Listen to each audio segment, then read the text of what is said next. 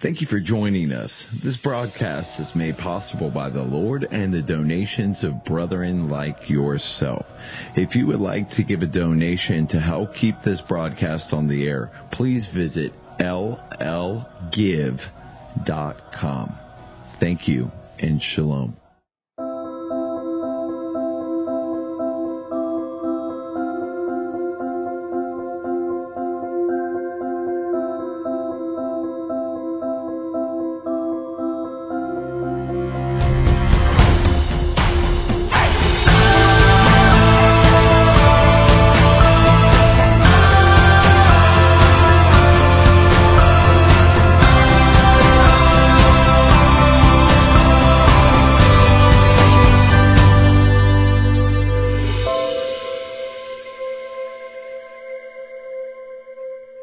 Shabbat Shalom. Shabbat Shalom. Thank you for joining us here at BenaiShalom.tv this week. My name is Ephraim Judah. I'm with Lion and Lamb Ministries. And from our family to yours, thank you for inviting us in each and every week where we can join together as an internet congregation where we can worship the Lord, we can do blessings, we can set apart the Sabbath, and we can hear from the weekly Torah portion. A couple of announcements that we have for this week. Many of us are preparing for Passover. It's coming up in a couple of months. We have a lot of products that in our marketplace. If you go to messianicmarketplace.com and search Passover, there's a great deal of products that you can get. It's never too early to start preparing for the annual feast cycle, and the feast of Passover and unleavened bread and first fruits is coming up here. It'll be with us before you know it. And so we encourage you to prepare your hearts for the new feast cycle as we approach the Feast of Passover. Also, in June, we have our Shavuot gathering that will be at a hotel in Dallas. That is June 7th through 9. We have a hotel conference there. If you go to ShavuotEvent.com, you can go get all the information there. If you've already registered, we encourage you now to make your arrangements with the hotel. We have a certain number of rooms blocked off for that. If you say you're with the Lion and Lamb Shavuot event, you can get that room rate that we have with that hotel. So we encourage you to prepare for that feast as well. And then Camp Yeshua, our Messianic Youth Summer Camp, is coming up in July 14th through 19th. Registration is still open for that. We still have some spots open for some youth. So if you've been delaying, we encourage you to get registered at campyeshua.com, and we'll have a once-in-a-lifetime experience at our youth camp where we'll have over 300 believers there in one place, staff, junior staff, and we have a wonderful time there. So we encourage you to get registered for that, and we'll have a wonderful time there. If you'd like to participate, or if you are unable to come to any of these events, but you perhaps would like to help others to attend the either Shavuot or Camp Yeshua, you can make a donation to the Lynn Judah Memorial Fund. That money is used specifically to help people to help cover their registration cost for those events. And so if you're stirred in your heart to give, we greatly appreciate that, and it provides a wonderful blessing to some of the brethren to be able to attend our events here at Lion and Lamb Ministries. Once again, thank you for joining us here on this Erev Shabbat. Now let us set apart the Sabbath with the Kiddush and the family blessings.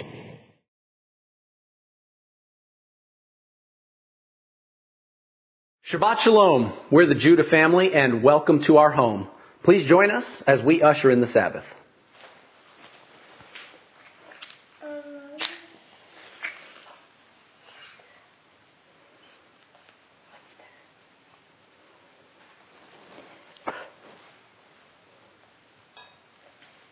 Ready? Baruch atah Adonai Eloheinu melech haolam asher kiddushanu v'mitzvotav v'tzivanu lecha lekner shel Shabbat. Amen.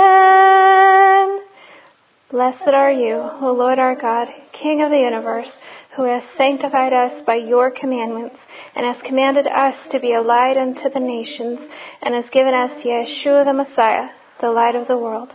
Amen. Amen. And now the Kiddush, blessing over the cup. Baruch atah Adonai Eloheinu melech haolam borei pri hagafen.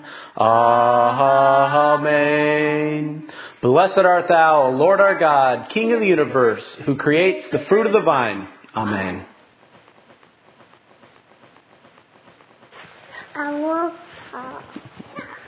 Now the Hamotzi, blessing over the bread. Hamotzi lechem min haaretz. We give thanks to God for bread. Our voices rise in song together as our joyful prayer is said. Baruch atah Adonai Eloheinu melech haolam hamotzi lechem min haaretz. Amen. Blessed art thou, O Lord our God, King of the universe, who brings forth bread from out of the earth. Amen.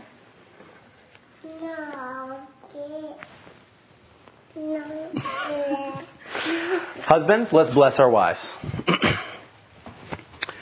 Dear Heavenly Father, we thank you for our wonderful wives that you've given to us, Lord, and we thank you, Lord, for beautiful wives of Proverbs. Thank you, Lord, for my wife and the blessing that she is to our home and to our family.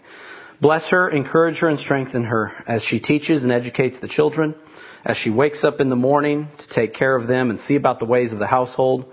Father, I thank you for the wonderful blessing she is to me and to our home.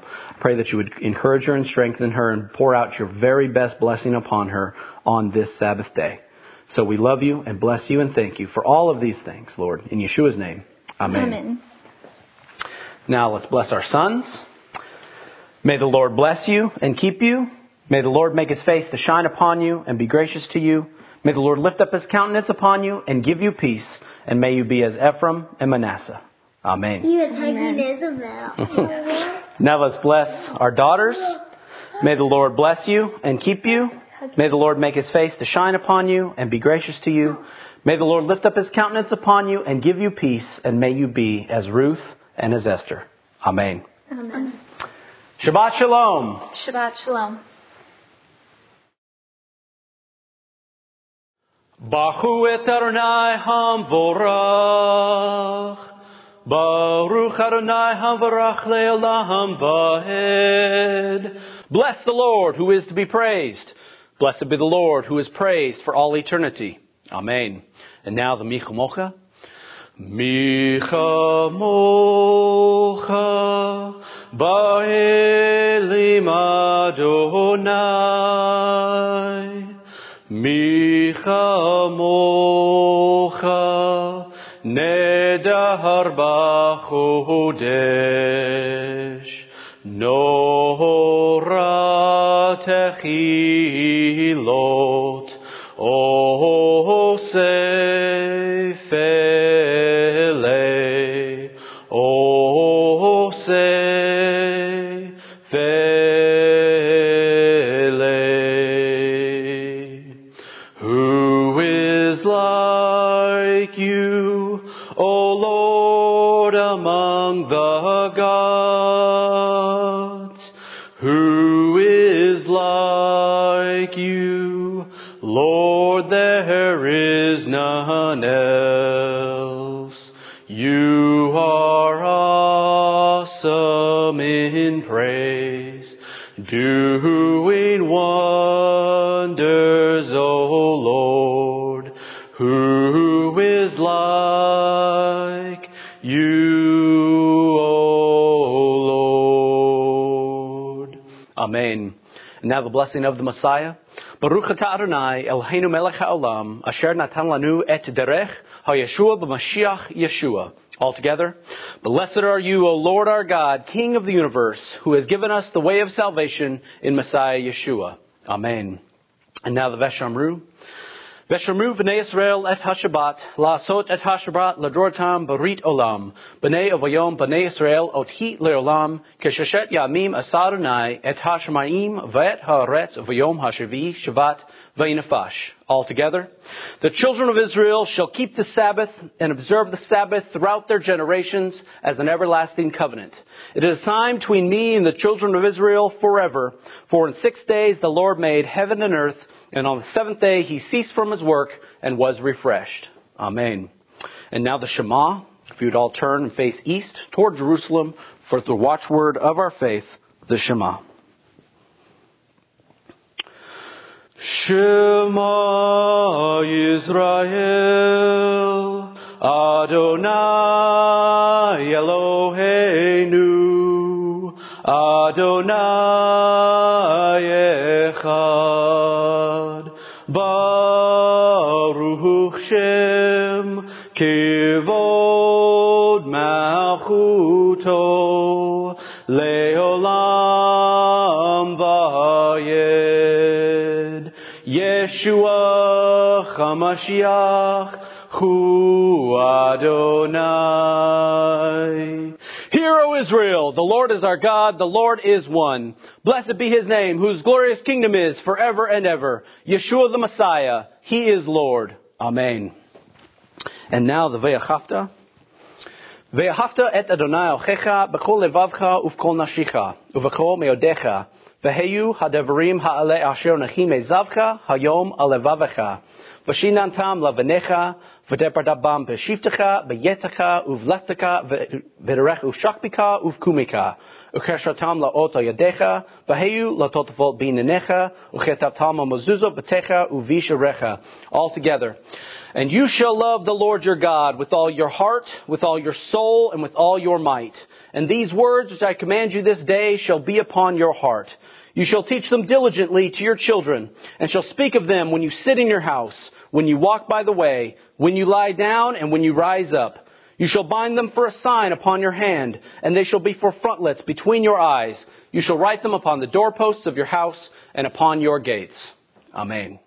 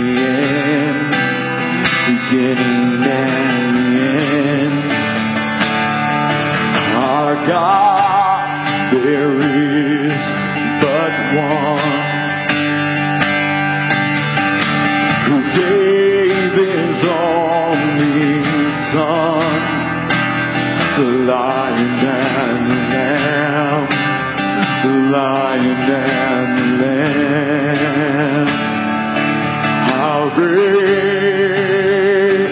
is our God? Sing with me, how great is our God, and all will sing how great is our God.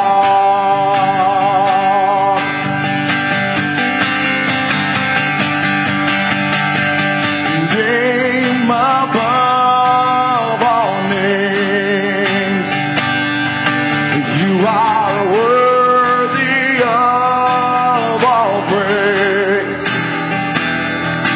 and my heart will sing how great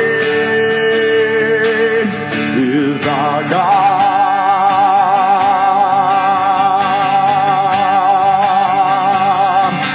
You're the name above all names, worthy of all praise,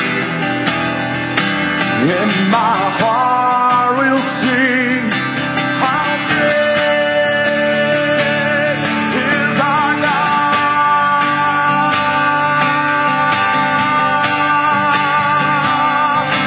Gado Eloha Shibuki Gado Eloha Kol Kadire Kigado Eloha.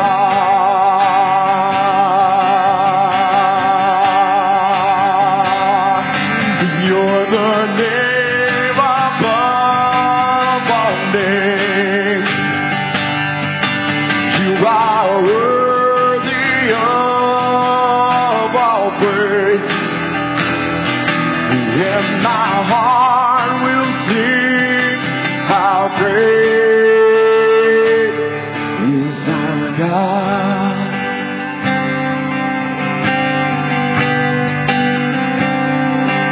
Gado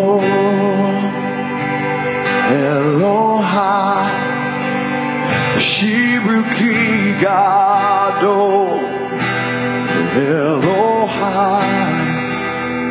Kol Kagire Kigado Eloha.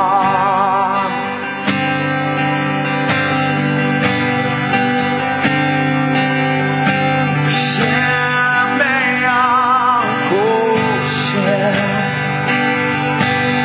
Ukara Ule Halel Libi Ashir Kigado Gado Eloha.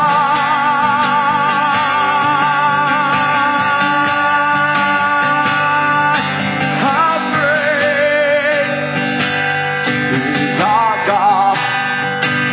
Sing with me, how great is our God, and all will see how great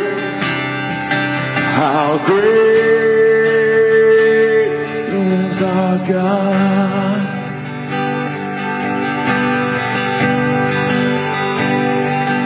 How great is our God. Sing with me, how great is our God, and all will see how great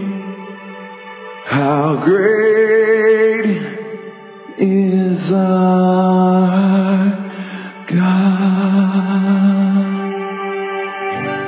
Ki mitzion tetze Torah, Ki mitzion tetze Torah, Urvar Adonai miYerushalayim.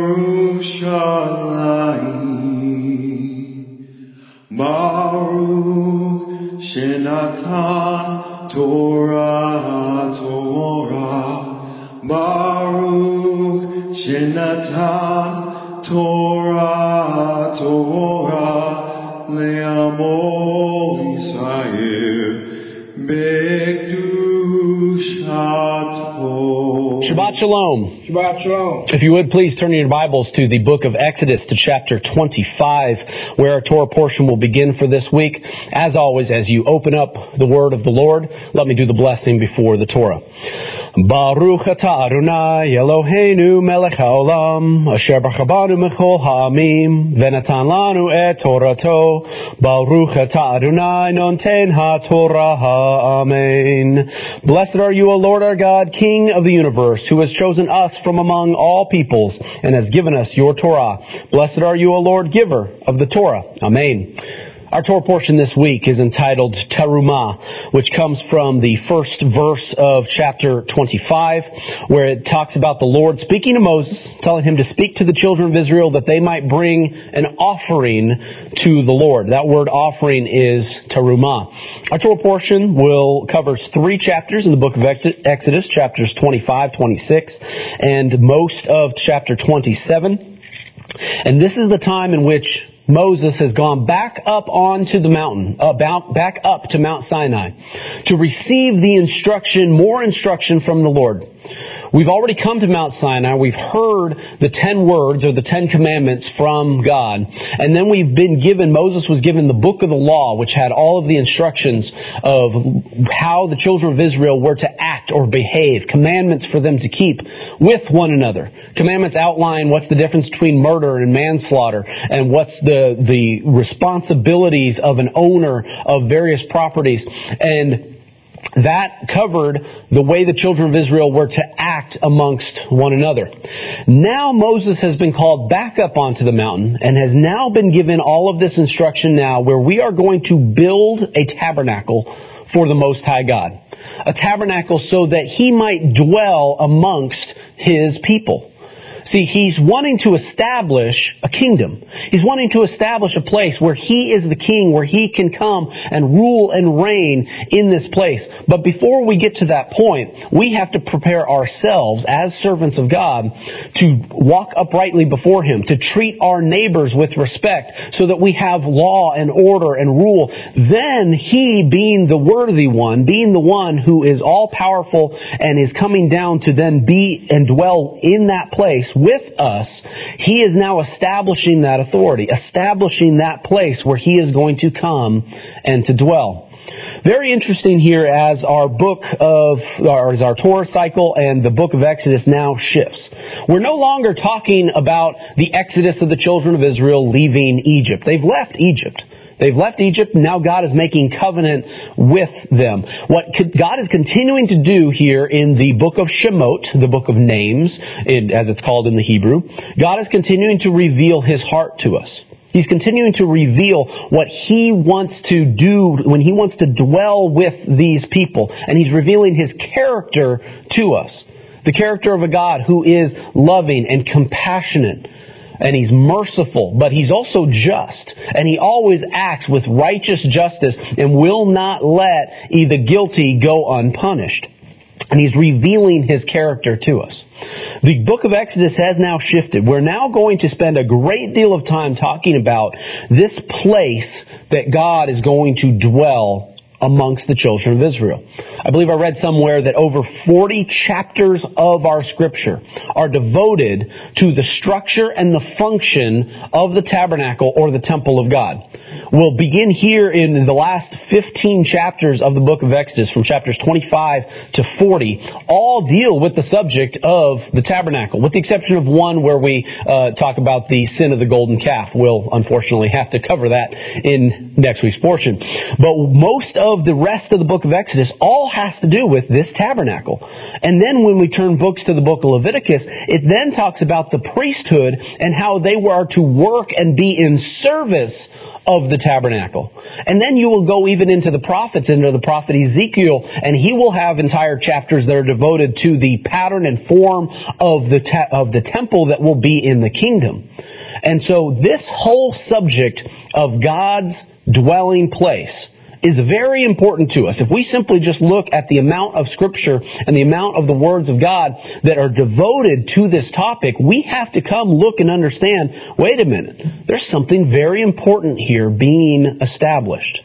Now, some who might look back at some of these passages of Scripture back in the book of Exodus, and many of our New Testament believers who have a testimony of believing in Yeshua the Messiah, they might look back at some of these passages and think that they are very mundane, that they don't have as much to do with a believer today. We're talking about this temporary tent, tabernacle that's going to be built, that it's not here anymore. Now, this tabernacle was also the pattern of the permanent temples that stood in Jerusalem. 2 temples that were built. However, those temples aren't here anymore. So one might look in our modern day and say, man, all of these things, what do they really have to do with a believer today? And once you get into all the sacrifices described in the book of Leviticus, many people, it starts to become a little bit of a taboo subject. You start talking about, wow, did these people really kill all these animals in offering and giving to God? And we try to, in our modern mind, sometimes try to determine, well, is this stuff really important to me today? However, if you're a Bible-believing Christian, you've got to believe that it's all like, man, this book that we have in front of us that we're instructed to, this is the Word of God. And if you're going to sit here, we should never look at any passage of Scripture and think that it is null and void, has no value to it. The Messiah himself said that not one stroke or letter shall pass away from the law until all is accomplished. Heaven and earth are still here today as witness. All of these words still stand today. God gave this instruction for these things to be built. And He's given us instruction for how we are to worship Him. What we instead should do, instead of looking at passages of Scripture and wonder if it's applicable for us today, why don't we look at these passages of Scripture and figure out how they can be made applicable to us today? This is the Word of God. These are instructions. We've got to figure out how to apply them to us as a believer today. And I believe there is a very simple way to do that. And in fact, it goes back to every person who has a testimony of believing in Jesus the Messiah. Because we tell young kids when they have become saved, and I mean, how many times do you talk to somebody and ask them if they're a believer or somebody passes away, and many believers will ask and say, well, were they saved? Well, what does that mean? What we tend to really look at that as is that we see Christians who've come into the faith, one of the first things we ever ask them to do is to pray to the Lord and ask for them to invite the Messiah, Jesus Yeshua, into their heart. Kind of an interesting sort of thing. I mean, I remember as a kid not thinking that this sounded kind of weird to me. It's all like, okay, Messiah, does that mean He's kind of like a superhero that can shrink down really small and then live inside my heart? Or obviously it's a spiritual principle that we ask. And so we ask the Lord to invite Him into our heart. Well, what does that really mean? What that really means is this, is that our heart has been created to be a dwelling place for the Most High God. And we are to pray to Him and invite Him into our life. Now that comes with some conditions. That comes with a higher standard, us as believers. We must walk uprightly before Him. We must make sure we have a clean and a pure heart for Him to dwell in. And that is the most important thing as we prepare, as we are believers. I dare say there are people who have prayed and invited the Lord into their heart, but the problem is the life that they choose to live, they have a great deal of darkness and uncleanliness inside their bodies, inside their lives, and is that necessarily a place that the Messiah Himself has said, and God has said, that He will dwell in? Not necessarily. There is a pattern, there is a structure, there is an order to what the dwelling place of God is supposed to look like. And that is described for us here at the end of the book of Exodus. Through Moses, these things and this description of God's dwelling place is given to us. There is an order to it. There is a purpose to what is in there. And there is a cleanliness and a pureness, and there is a value that is assigned to this dwelling place that God dwells in. And we should look, as we enter into this passage of Scripture, and we'll be talking about it for several weeks for the next couple of Torah portions, we have to go in with an idea and a mindset that we are examining what our hearts and what our bodies should look like and be prepared for, so that they might be a place that is an acceptable dwelling place for the Most High God, so that His glory will come and dwell within our hearts and inside our lives. That is one of the most Christian things I could possibly say. We must be held to a higher standard than the rest of the world because we are the vessels that carry the Most High God. And that is every instruction that we will go into for the next couple of weeks. We should examine inside of our hearts and say, look, is our life structured in such a way? Is our life clean and prepared and ready in the way God desires His dwelling place to be? Do we pattern our bodies and our lives and our own spiritual hearts in the same way? Do we pattern our physical houses in the same way that God desires to dwell? Whenever we say we want to invite the Lord into our homes, when we pray every Sabbath day or every meal, and we invite the Lord to be present in our lives and we invite Him into our homes, is our homes established and clean and prepared in the same way that this tabernacle was prepared? Let that be a primer to you as you think and as we go through these instructions, that we are thinking about those things in our own personal lives as we talk about what the tabernacle of God actually looked like and what its structure was. All of these instructions are going to be given to us twice in the book of Exodus.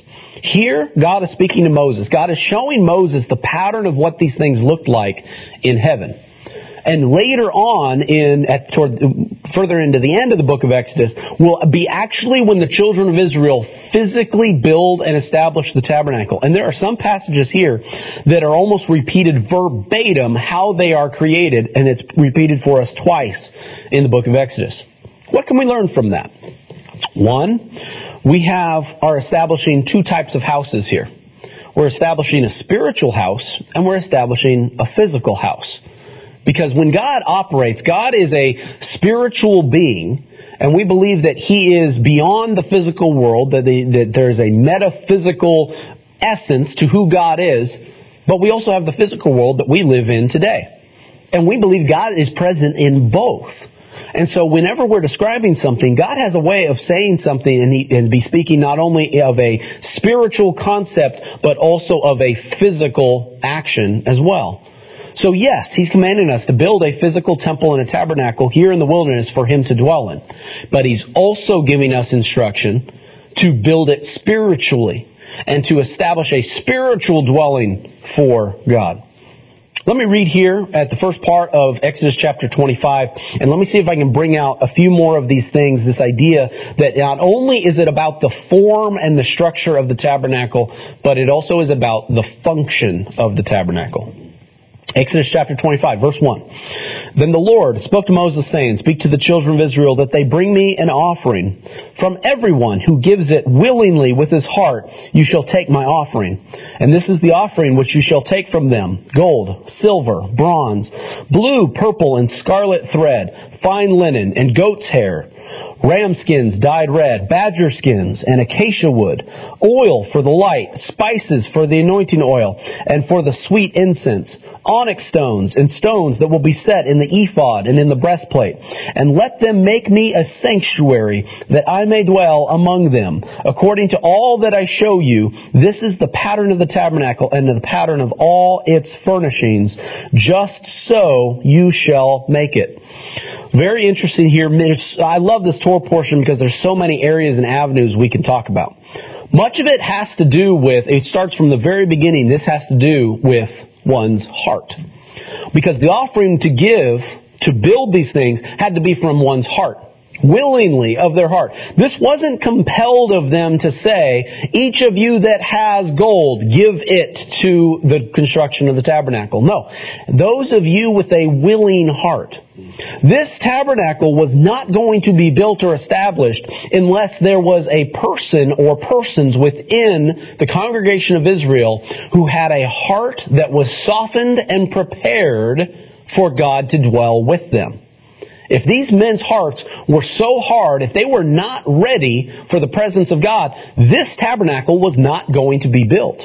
Each of these people had to have a willing heart to give these things for these things to be constructed. In the same way we teach people to have a belief in God, if you're going to invite the Lord to dwell in your heart, you have to be of a willing heart. You have to ask for it. It is dependent upon an action on your part before this is going to happen, before God is going to dwell with you, within you, or amongst you. That's the other amazing thing. If you go into the Hebrew, that part where I said that I may build a sanctuary that I may dwell among them. In the Hebrew, that literally can mean within them. And so I love the fact that we kind of have two ideas here. One, yes, we are building a tabernacle so that the Almighty Creator of heaven and earth will be a neighbor to all of the children of Israel. Everyone has their tents. Everyone is ordered in martial array. We got all the 12 tribes. And the Lord Himself is going to come and dwell, and we're going to build a tent for Him, and He's going to be neighbors with all of the camp of Israel. Literally, physically, He's going to dwell there. But then also, He desires to dwell within them. This is that spiritual aspect that I was talking about. And going back to all the things that I have said, and when you look at the children of Israel, well, they're going to go into the wilderness, and we're going to read all the stories of the things that happened to them. And I believe from the very beginning, God desired to dwell within their hearts. He desired to dwell within them more so than the establishment of this tabernacle. All of these instructions are coming after the children of Israel said, Moses, you go up on the mountain, whatever he says, we will do. After they basically stopped God from speaking into their lives any longer, that God was willing to write His covenant, His commandments upon their hearts. And if He had been given the chance to continue to speak, and the children of Israel continued to receive those things, not only would the 10 Commandments have been written upon their heart, coming from the voice that created heavens and earth, but also all of the mishpatim, the judgments and ordinances, would be written upon their heart, and all of the instructions for the building of the tabernacle. If God was still speaking, He's speaking through Moses, He would have spoken those things into existence inside the hearts of the people. This was what God intended to do, but the children of Israel were not ready. After the 10 Commandments were spoken, they then said, Moses, if we hear His voice any longer, we will surely die. You go up, you go get the instruction. And what comes out after that is, now we have to build a physical tabernacle. I believe if our hearts are truly ready to receive the presence of God, that we then can receive that presence, and God establishes all of His law, all of His commandments, all of His priesthood, all of the tabernacle within the hearts of His people if we are ready to receive it. And it begins talking about that from the very beginning. If you have a willing heart is what is necessary for these things to be made. Now, one of the other things that's interesting is we go into the things that were given for the creation of the tabernacle. You look and you see we're donating anointing oil to be made, or to give light for the menorah that's going to be built. Stones for the ephod, the breastplate. All of these things are not necessarily materials that go into the physical construction of the tabernacle. These are materials that are going to go into the actions and the people that work within the tabernacle. These are all necessary for the tabernacle to be established. It's not just about form of what the tabernacle looked like and what it was made of, but what we are emphasizing from the very beginning is what is its function going to be? What is going to happen in this place as it is being built and established? I heard a great quote from Dr. David Jones. He asked this: if I was to take a pencil, and I held up a pencil and I said, describe a pencil to me. Some people on the initial, right off the bat, what they would say is, oh, well, it's made of wood and graphite, and it's painted yellow, and it has a little metal thing on the end and an eraser, and that's what a pencil looks like. Other people might take a different approach to it and say, a pencil is a writing utensil. A pencil is something that can take an idea that's in your head and put it down on a piece of paper, and this is what a pencil does. Now, both descriptions are not untrue, but one the focus is upon its form, while another is focused on its function. We have to focus on both if we are truly to understand everything that a pencil means, represents, or can do. And that is also what the tabernacle will reflect, not only in form, but also in function and what it is meant to do. The first thing that's going to be built and the first thing that's shown to Moses for it to be constructed is the Ark of the Covenant. Let me read here now verse 10, going into the details of the building of the Ark of the Covenant. And they shall make an ark of acacia wood. 2.5 cubits shall be its length, 1.5 cubits shall be its width, 1.5 cubits shall be its height, and you shall overlay it with pure gold. Inside and out you shall overlay it, and you shall make on it a molding of gold all around. And you shall cast 4 rings of gold for it. Put them on the 4 corners. 2 rings shall be on one side, and 2 rings on the other side. And you shall make poles of acacia wood, and you shall overlay them with gold. And you shall put poles into the rings on the sides of the ark, and the ark may be carried by them. The poles shall be in the rings of the ark; they shall not be taken from it. And you shall put into the ark the testimony which I will give you. It continues on. You shall make a mercy seat of pure gold. 2.5 cubits shall be its length, and 1.5 cubits its width. And you shall make 2 cherubim of gold, of hammered work, that you shall make them at the 2 ends of the mercy seat. Make 1 cherubim on one end, and 1 cherub on the other end, and you shall make the cherubim at the 2 ends of it in one piece with the mercy seat. And the cherubim shall stretch out their wings above, covering the mercy seat with their wings. And they shall face one another, and the faces of the cherubim shall be toward the mercy seat. You shall put the mercy seat on top of the ark. And the ark you shall put the testimony that I will give you. And the ark and its ark, and in the ark you shall put, and there I will meet with you, and I will speak with you from above the mercy seat, from between the 2 cherubim which are on the ark of the testimony, about everything which I will give you in commandment to the children of Israel. The first thing that's being created is this Ark of the Covenant. Now, many people have seen depictions of this thing. We have a movie, Raiders of the Lost Ark, that is all surrounding this amazing piece that was created by the children of Israel, of people wondering what this thing looked like. But again, we have the description of what it looked like. You can see there from the very first furnishing that we are constructing in our scripture is that there is a great amount of exacting detail to it. The exact size that it is, the exact construction of it, the poles, the rings on every corner. There's 2 cherubim that are on top of it. They are facing the seat. Their wings are extended over the mercy seat and above the mercy seat. And we have a description exacting of what it looks like, what its form is.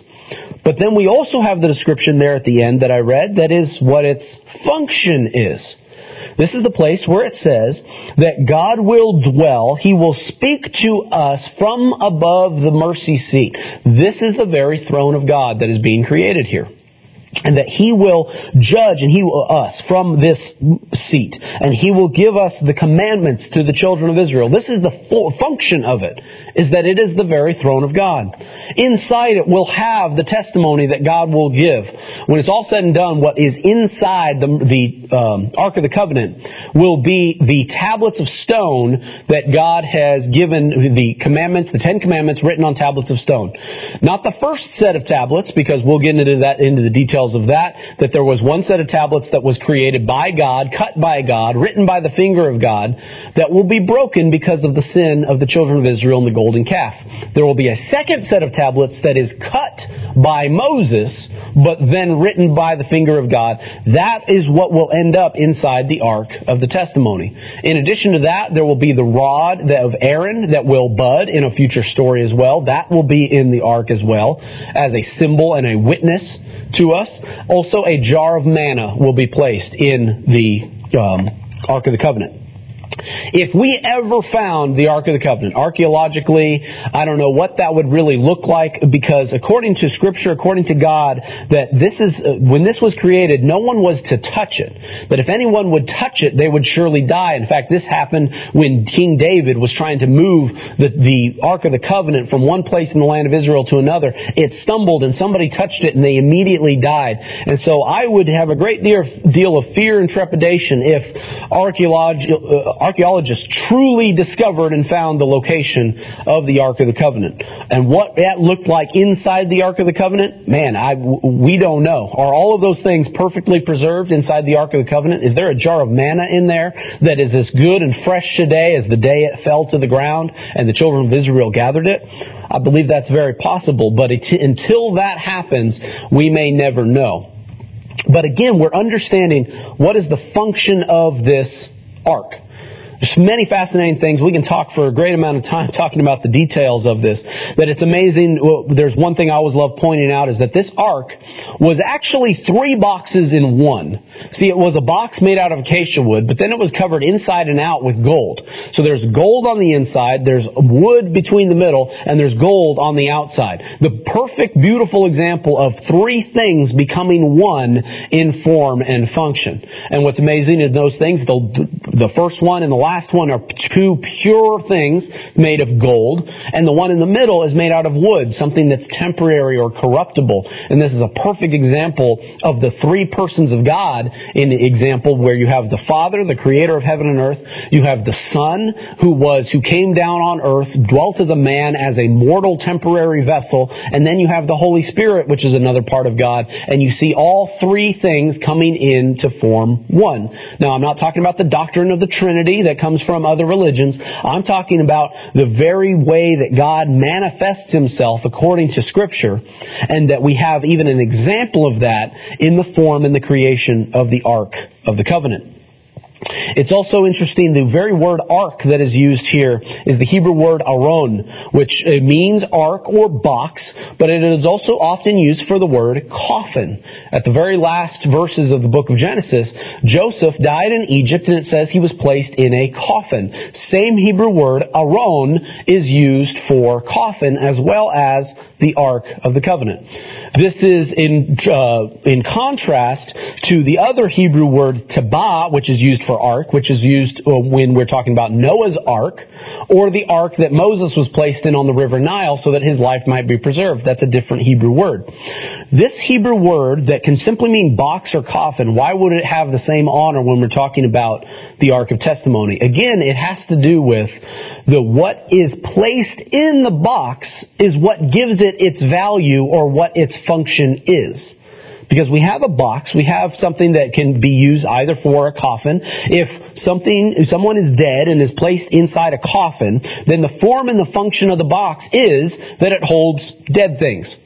But if you have another box or an ark, and then the things that are put in that represent life, then you then suddenly have a whole new meaning and a representation of what that ark is. What is placed in the box determines what the function is. And believe you me, everything having to do with this Ark of Testimony has to do with life. We're talking about the commandments and the testimony of God that are placed inside of it. That these commandments, it's told that we may live by them. That this is all about life. Aaron's rod that will be placed is a rod that was sprouted with life from what used to be dead. All about life. Manna, the bread from heaven, represents life. Life-giving sustenance to the people, to the children of Israel, is what was in this ark. And so we must look and understand all of this has to do with God's mercy and God's life that is being given to us. But of course, there is a warning here. These things belong to God. These are God's furnishings that are in His house. They're not for any common man to come and to offend. And He says, you touch that thing and you will die. And God is establishing His house and establishing it in a way, in an order, that actually any man who's ever owned a home, he will understand this purpose and this principle. And I'll talk a little bit more about that later. Again, we have now built the very first furnishing talking about this Ark of the Covenant. The next thing that is being built, beginning at verse 23, is the table of showbread. Sometimes called also that it houses what is called the bread of presence. Verse 23, you shall make a table of acacia wood. 2 cubits shall be its length. A cubit its width. Its cubit and a half its height. And you shall overlay it with pure gold, and make a molding of gold around it. And you shall make a frame that is a handbreadth all the way around. And you shall make a gold molding for a frame all around. And you shall make for it 4 rings of gold, and put the rings on the 4 corners that are at its 4 legs. And the rings shall be close to the frame, as holders for poles to bear the table. And you shall make poles of acacia wood, overlay them with gold, and the table shall be carried with them. And you shall make its dishes, its pans, its pitchers, and its bowls for pouring. And you shall make them of pure gold. And you shall set the showbread on the table before me always. So God has now built and established he's built a chair for him, a throne for him to sit in. And now he is now asking for a table to be built, a table that will have bread on it. And it is to have bread on this table always. As I said, God is establishing his house and his dwelling, and you can start to see the form and the function of it, that he is desiring for a place to be glorious here. Then not only a place that has this beautiful looking furniture, but also the function of a table, and what is on that table? Fresh baked bread. This is bread that was to be baked by the priesthood, and there was fresh bread on it that was made every single week, and there was always to be bread on this table. One of the miracles of the tabernacle and the temple in the future was that this bread, when a week was up and they were ready to put new bread on there, the bread that came off of the table was distributed amongst the priests. And the testimony is that bread tasted as fresh as it was, as if it had been baked fresh that day, even though it had been sitting out in the presence of God for a week. That's one of the reasons that I believe that there is life in the presence of God. There is nothing that is not of him that is within his presence. Any sort of thing that might be, that we would imagine bread sitting out on a table, we would think of bacteria and mold that would cause bread to spoil. These are things that scientifically, as far as we could tell, weren't present in the presence of God. That this bread did not mold or spoil in the presence of God. That is the other thing that leads me to believe that jar of manna inside that Ark of the Covenant is probably as fresh as the day it fell to the ground, because with the presence of God, there is life and there is healing, and there is not that spoilage that we have that's corrupted by the rest of the world. God is establishing his house. The next thing he asks for to be built is a gold lampstand, the menorah. And he says this, you shall also make a lampstand of pure gold. The lampstand shall be of hammered work. Its shaft and its branches, its bowls, its ornamental knobs, and its flowers shall be of one piece. And 6 branches shall come out from its sides. 3 branches of the lampstand out on one side, and 3 branches of the lampstand out on the other side. 3 bowls shall be made like almond blossoms on one branch, with an ornamental knob and a flower, and 3 bowls made like almond blossoms on the other branch, with ornamental knobs and a flower.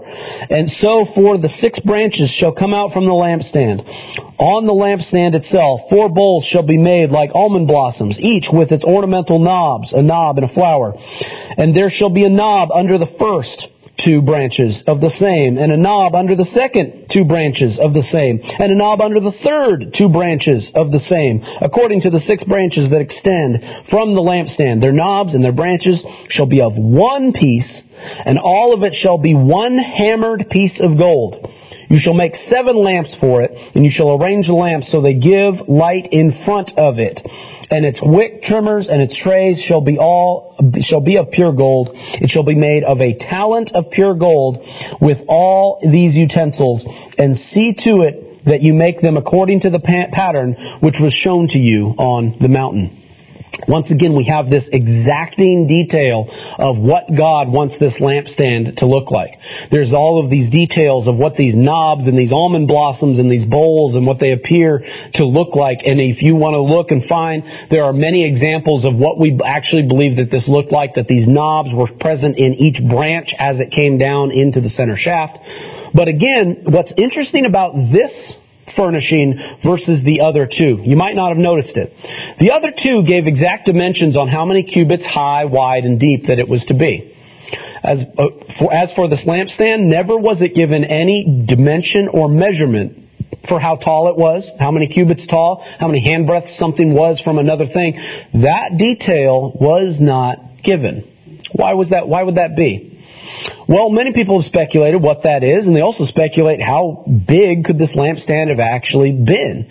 1 talent of gold is a pretty good sized chunk of gold, and gold is very malleable, and we really don't know how far out this could have been stretched to, exactly what the width of the branches were, but it was all made of one hammered piece. All right, so we have something that was made of one, that it was one, it was whole, it was singular and whole together. And then it was hammered, pressed, and crushed out to some immeasurable distance to not know truly how big and wide and how much that one hammered piece could be spread out to. And then this, of course, it produced light. Its function was to light up the place where it was. Now, for those of us that are New Testament believers, I can take you here to the tabernacle, and man, I could share an amazing message about Yeshua the Messiah and how how this menorah can represent Him. As I said before, something that was one, something that was whole. As He said, I and the Father are one.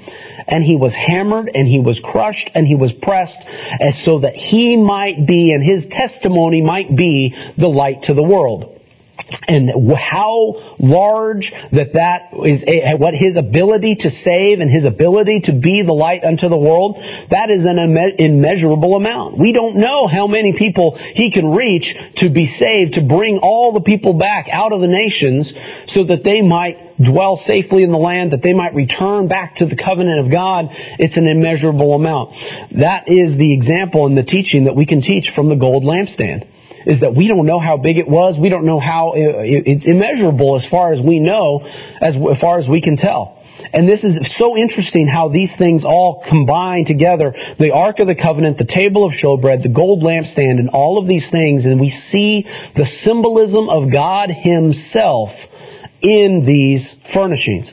One other thing you might not have noticed, very fascinating, when we made the Ark of the Covenant, back in chapter 10, it said this, and they shall make an ark of acacia wood.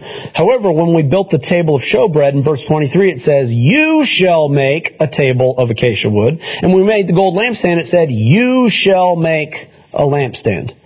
Why would the Ark of the Covenant be given instruction that it says, they shall make it, while the other ones are you? What I believe that is, and the teaching we can learn from that is this, is that the Ark of the Covenant, where God dwelt, where His presence was, that from He will judge His people and speak to us from above the mercy seat. That access to God is available for all of the congregation. When we pray and go into the presence of God spiritually, that His mercies and His judgment of Him sitting on the throne is available to all who would come and approach Him. His judgments and His commandments and His loving kindness that extends from His presence on top of that mercy seat is for all. That's why I believe it says that they shall make the ark. But when it comes to the other things, that those are sometimes an individual act of having to do with an individual person. The other furnishings were inside the sanctuary, not in the Holy of Holies. Because as we build this tabernacle and establish it, the Ark of the Covenant will be in what is called the Holy of Holies. It will have a veil in front of it, and it will be in its own isolated room. A place that is most holy, that we were not allowed to go physically. But then the high priest was allowed to go in once a year to make atonement on the Day of Atonement there into that place. And spiritually, we all desire to go into that place where God's presence is pure and true, and that is when we have the most intimate encounter with the Most High God. Whenever anybody went into the sanctuary, which was outside of the veil and the Holy of Holies, outside of the Holy of Holies, that's where the menorah was, that's where the table of showbread was, that's also where one more furnishing that won't be talked about until next week's portion will also be built and established, and that's the golden altar of incense that represents our prayers to the Most High God. And so when we go in, we are to go into that place with reverence, and it's on an individual basis. But the thing that we remember is the judgment and the covenant that God gives to us from His presence in the Holy of Holies. That is available, and I like to believe that is available to all who might pray to the Lord and ask of Him. As we go into chapter 26 of Exodus, this is where the whole construction changes to now we're building the walls and the coverings that go over the sanctuary and the Holy of Holies. We're building these furnishings, and then now we're building the covering that is outside of it. Very fascinating way to look at this, and many people have looked at this, that when God is describing the construction of these things, we're building it from the inside out. God is wanting to create and establish to see what is on the inside of us. And now the outside is important as well, but what's more important to God is what is on the inside of His dwelling. Again, what is the function of this place? It's the same thing as a man who would sit here and he sees a plot of land and says, I want to build a house. Now when we go to build the house, what we will start with is a foundation, and we'll put up walls and studs and coverings in there, and then we would move the furnishings and the things into the house. But go back to the spiritual nature of building a house, the psychology. Why does a man want to look at an empty lot and build a house? Well, first of all, he wants a place to rest his head. So what might be in his mind as a place where he wants to build his house, the first thing he might be thinking of is, where am I going to rest my head? Where's my bed going to be? Where is my chair going to be? All of these things that are going to go into the house is the reason why we're building the house. Even though when we construct it, we might construct it from the outside in, spiritually, the function and the reason for the construction is from the inside out. That is what God is doing as He is building and establishing His house. Chapter 26 has a great amount of detail talking about the coverings of the tabernacle. Before we even talk about the actual boards and the structure that will hold up the covering, he first describes what the coverings are going to be. Very fascinating that there's going to be 4 layers of coverings that cover the sanctuary. The first one that goes over the top is the one that you can visibly see when you are inside the sanctuary. And that covering will be this beautiful woven fabric of blue, purple, and scarlet material, also mixed with fine linen and with threads of gold. That all of those things would be woven together to create one single pattern with all of these colors and all of these beautiful fine materials. That these colors, first of all, if you think about those colors, these are the colors of royalty. These are the colors that were only worn by only the highest of society is the ones that these colors represent. And that is exactly what we're establishing with God's tabernacle, was we are creating a royal palace for God to dwell in. Now, if you were to see this fabric, it would have been this amazing, you'd just be looking at it for hours trying to figure out, man, it's like all the colors, they all weave together, they form one pattern, but then they also have, you can see some of the individual things. One of the things that I love looking at the way that I believe this fabric kind of looked, is it almost looked like the inside of a human body. Let me explain. If you were to ever look at a diagram of what the human circulatory system, what you would see is you would see all of these capillaries and all of these things woven inside a body, where you have red for the arteries and blue for the veins, and that you would have all of these things woven together along with your lymphatic system and other parts and forms and functions of the body. And medical diagrams show this amazing, colorful structure of what makes us who we are.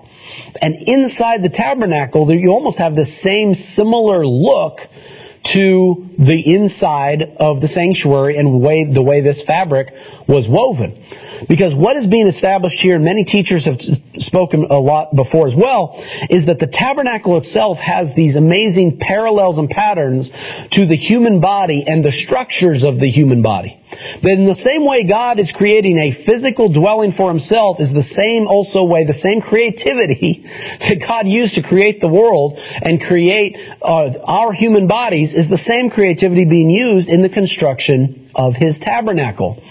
The other layers that come on top of that is that you'd have the linen, the blue, the purple, the scarlet, all these beautiful things. Then you'd have goat's hair on top of that. Something that would have been a more neutral color, but it would have been still a natural covering that would go over the tabernacle. The third covering was ram skins dyed red that were also placed over the tabernacle. And the last one is this skin that in the Hebrew is called the techash skins. I said in my New King James, it translated this as badger. Other translations translated as porpoise skins. The modern translation of the word tachash actually means dolphin. And so one of the understandings is, what was this skin, this outer covering that was on the tabernacle? Some people have speculated and said, well, surely this had to have been a clean animal. A clean animal is the skin that was provided for this. Other people say, and other rabbis say, that it most definitely was probably an unclean animal. We don't know what it was. There's commentaries that go back centuries within Jewish literature that believe that this skin actually was something from possibly like a rhinoceros skin. And that whenever, I remember a few years ago, I saw they had revealed, the fossil record revealed, there was such a thing as called the Siberian unicorn, which was a giant rhinoceros with a huge horn, and it was a very large animal. And that it's now gone extinct, but I remember looking at that and somebody sent it to me and they said, hey, could this have been the tachash? And I'm like, it absolutely could have been. It could have been a woolly mammoth for all we know. It was a skin that we don't know in the fossil record what it represented. The reason why I believe that it most likely was actually an unclean animal is because the representation of the layers represents that the outermost layer that was in the presence of the outer court and in the presence of the rest of the world. This is the part that everyone in the world could see. That's the layer that's unclean. Why? Because the world and the corruption in the world has to be there on the outside is what causes it to be unclean. In the same way that the layers and what is underneath is pure and precious. Same thing with our human body. We exist in the world. We have kids that run around. They go play in the mud. They become dirty. They get dirt all over their skin. Their skin is most definitely unclean. Before we ever let them come in and to eat a meal or to come into the presence of the rest of the family, what's the first thing we tell them to do? Go wash your hands. Wash your hands. Wash off the dirt and the uncleanliness that is on your skin. Clean that. And then we can start talking about the food that you're going to eat that's going to go into your body. Because everything that's inside our bodies, our organs, that is most definitely precious.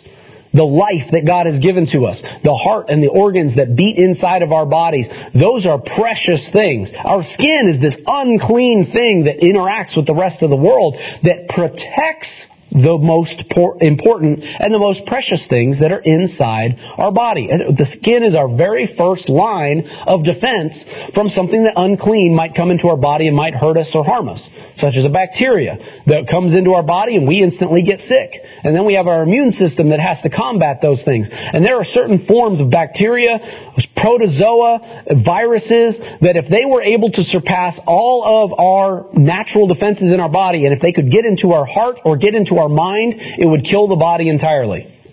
In the same way, in the tabernacle, there are many unclean things that are unacceptable to be in the presence of God. If any of those things were able to make it past all of the outer coverings and the layers of protection, be it the veils, be it the priesthood that would prevent something unclean from coming into the presence of God, if something were to get into that presence of God, it would defile it. That place would have to be torn down. It would then be unacceptable for God to dwell in that place if any of those unclean things made it into the most holy, into the most precious place. That's why we established this order. That's why we established this structure and this protection that goes over it. And yes, the rest of the world, everything outside of it is unclean. But what is inside is precious and is holy. And again, it's fascinating. You look at this. If you go online, if you want to look up just 4 layers and look at that, there are various structures of our body that all have 4 layers to it. The layers of the flesh of our heart has 4 layers to it. Our bones, according to science, has 4 layers to it. Our esophagus lining has 4 layers to it. Our stomach, our intestines, our trachea, and our bladder all have 4 layers to the flesh and the organ that makes up that thing, that structure that functions within our body. This whole idea of these 4 layers is very important to the construction of God. Scientifically, we have it inside our body. Physically, God has it covering His sanctuary that is here on this earth. Also the earth, scientifically, they believe that it also has 4 layers. You have the crust, the mantle, the inner core, and the outer core. 4 layers of the earth that have been created. This whole 4-layer business is very much tied to many different aspects of creation, making this tabernacle important to the idea of creation. something else that's amazing and fascinating as well. We start to see some things in this tabernacle that will remind us of the Garden of Eden, going all the way back to the beginning. One of the last times we ever heard of the idea of two cherubim being present or guarding something, we have to go back to the garden, that when Adam was kicked out of the garden, there were two cherubim that were stationed there protecting the entrance back into the garden. So it makes perfect sense for God's presence here that cherubim are present guarding the entrance into the presence of God.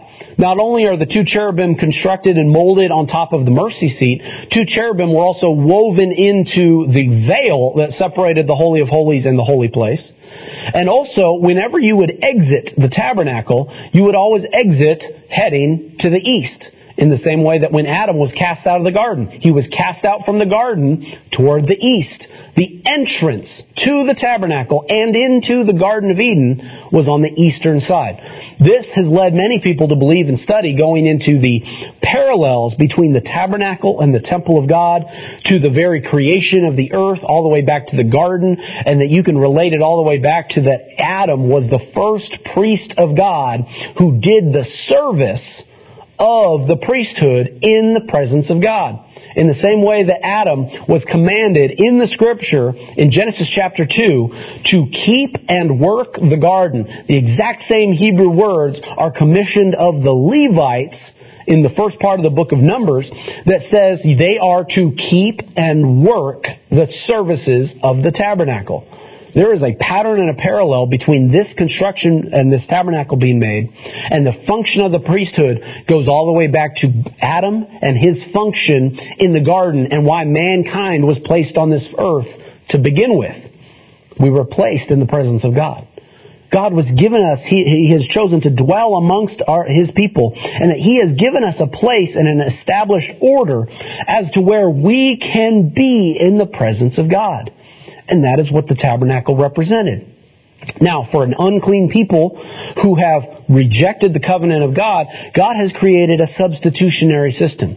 He's created a priesthood that does these functions for us because we have acted in an unclean and an unworthy manner, that we ourselves don't walk into this place, but we need ourselves an intermediary. And as we go into next week's portion, we will most definitely be talking about that when you're talking about the establishment of the high priest. And that the Messiah himself, Yeshua, is described in the New Testament as our high priest. That as we have created a system of an intermediary that goes to God, that acts between God and between God and us. In the same way that the Messiah said, no one goes to the Father except through me. Believe you me, nobody went into the sanctuary or the holy place in the tabernacle except through the act of the high priest. God is establishing His order for us. His order of His dwelling place, of His tabernacle. And what it is to be when we want to go into the dwelling place, there's an order to it. And we need somebody who stands in the gap in between us and the judgment of God. And that is why we have a faith in Yeshua. That is what He represents to us as our high priest, that He is the intermediary between us and God. And all of it is all within this form and this function. Now, as we go through, if we continued on into chapter 27 of Exodus, a couple more things are constructed and created. After the sanctuary and all the things are placed inside the sanctuary, we then have the altar of burnt offering. We have the bronze, the brazen altar that was outside. This is where the sacrifices were made to God. This is where He offered burnt offerings, and we offered peace offerings, and sin offerings were all placed upon this right here. Now, this brazen altar. And what would most often happen, and one of the things that God most delighted in, is somebody bringing a free will peace offering to God. This is what the people could do when they came into the tabernacle. They'd bring a free will gift offering to God. They would bring it because they loved God. Not because they sinned, but because they loved God. And what would happen with that sacrifice is it would go upon this altar into the outer court where somebody is getting close to the dwelling place of God. And this would be cut. It would be cooked.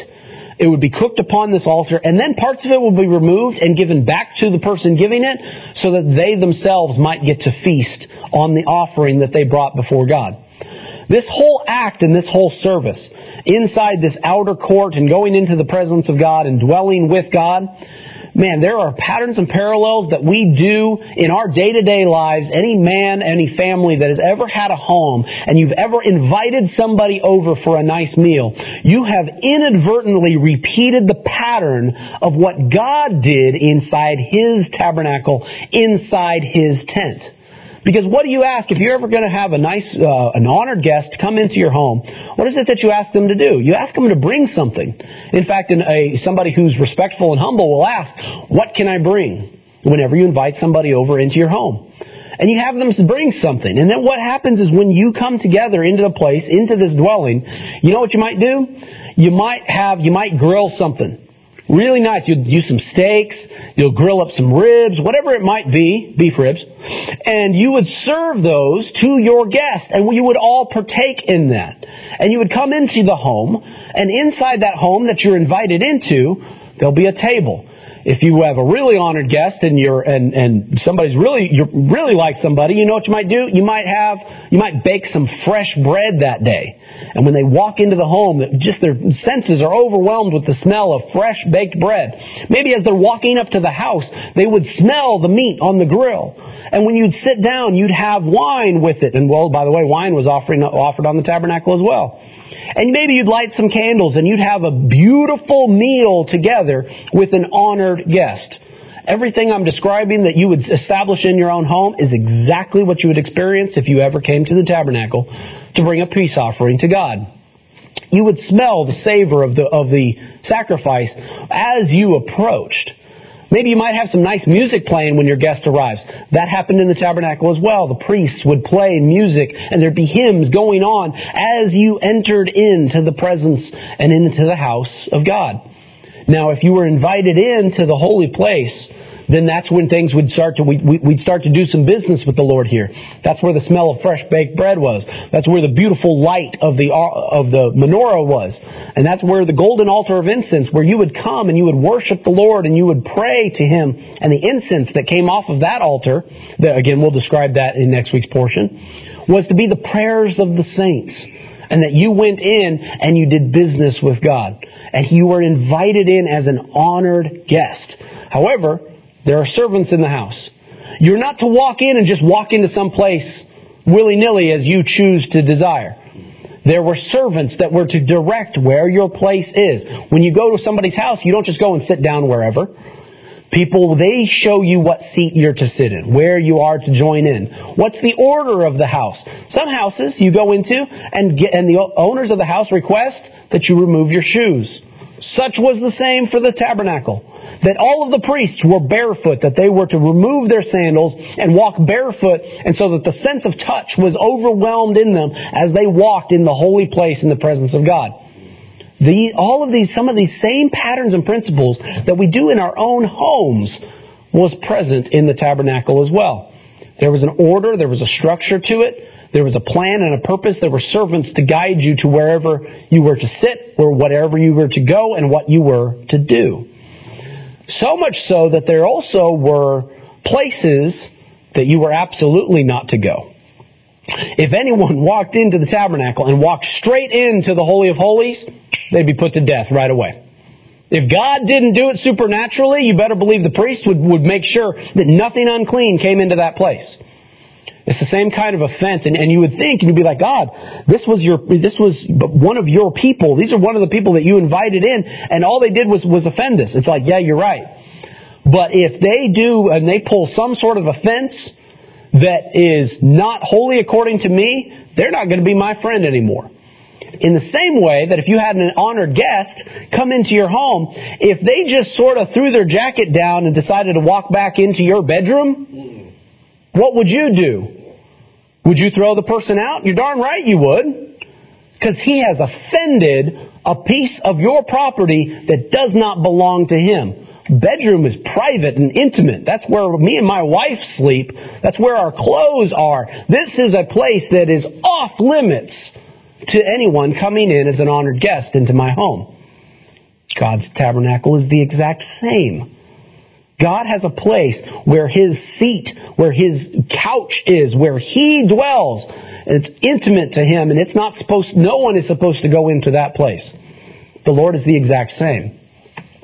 We have to learn and understand what is our place, that God is holy, and He establishes this order, and we must learn how to fall into place when we have been invited into His dwelling. Excuse me. God has created, He starts with a chair, a place for Him to sit and a place for Him to dwell. In the same way that how many dads in the history of time ever had a lazy boy that whenever the children tried to sit there or anyone else tried to sit there, what did you say? That's Dad's chair. Nobody sits in Dad's chair. That's Dad's chair.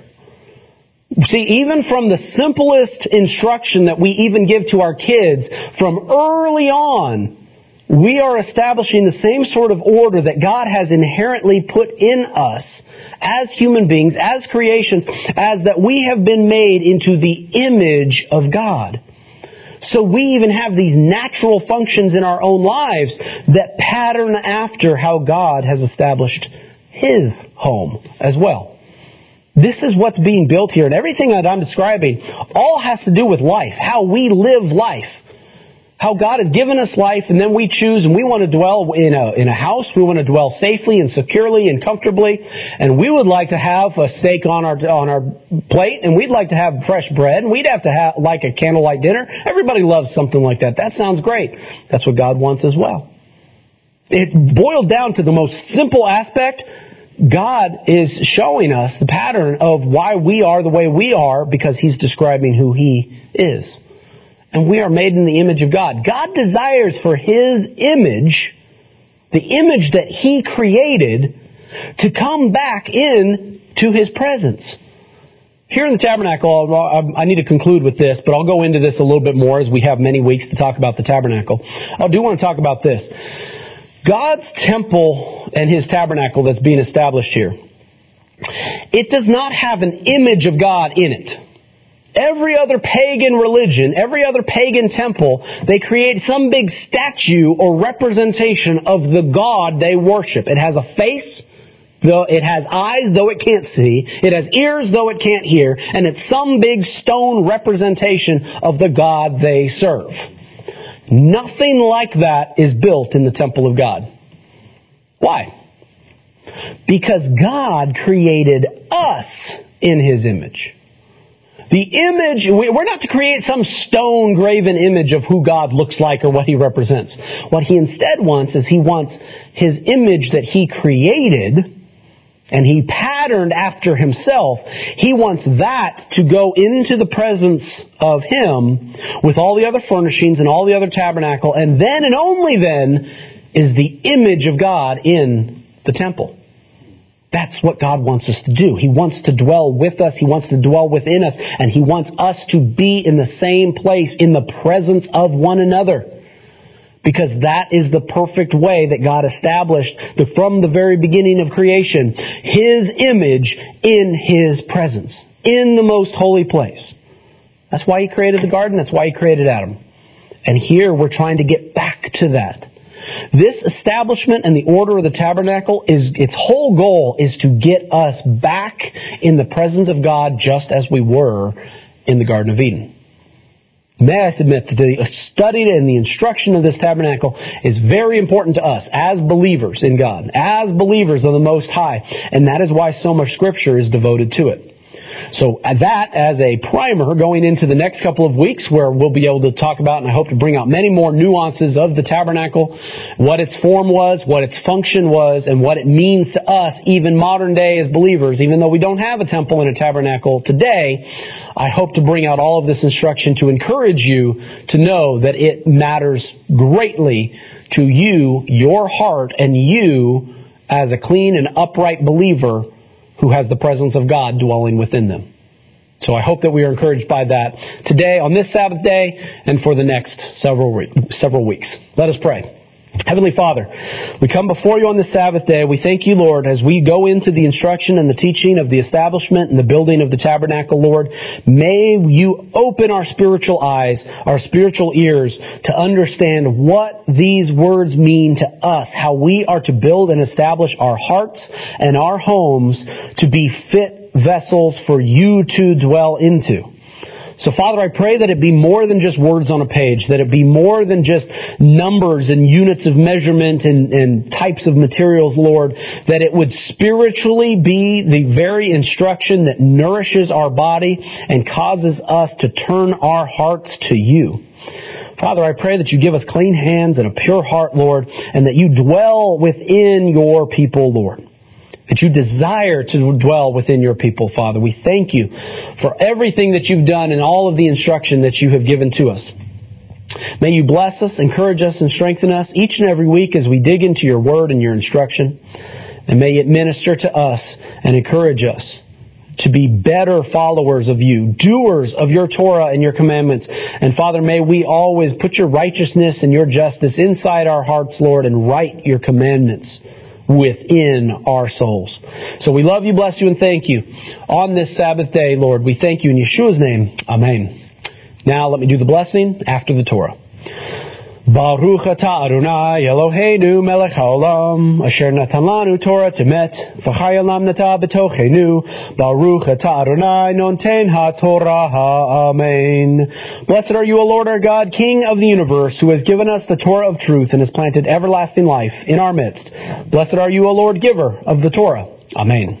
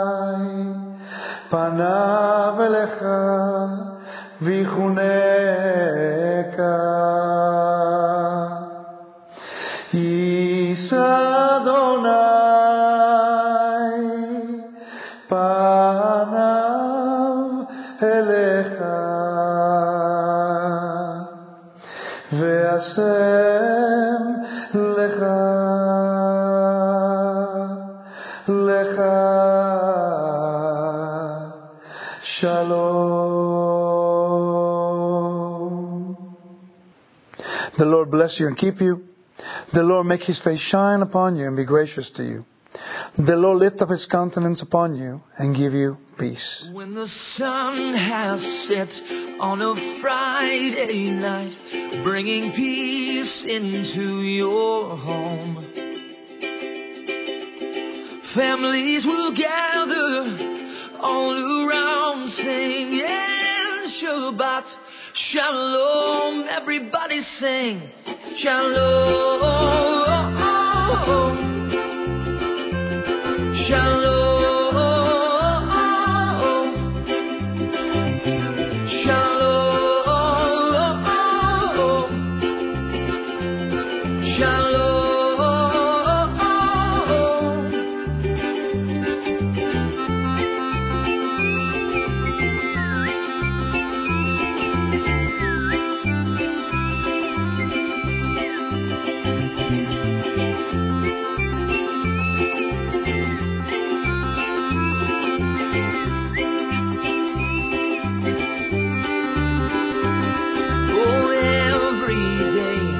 A gift from God has put a smile upon your face.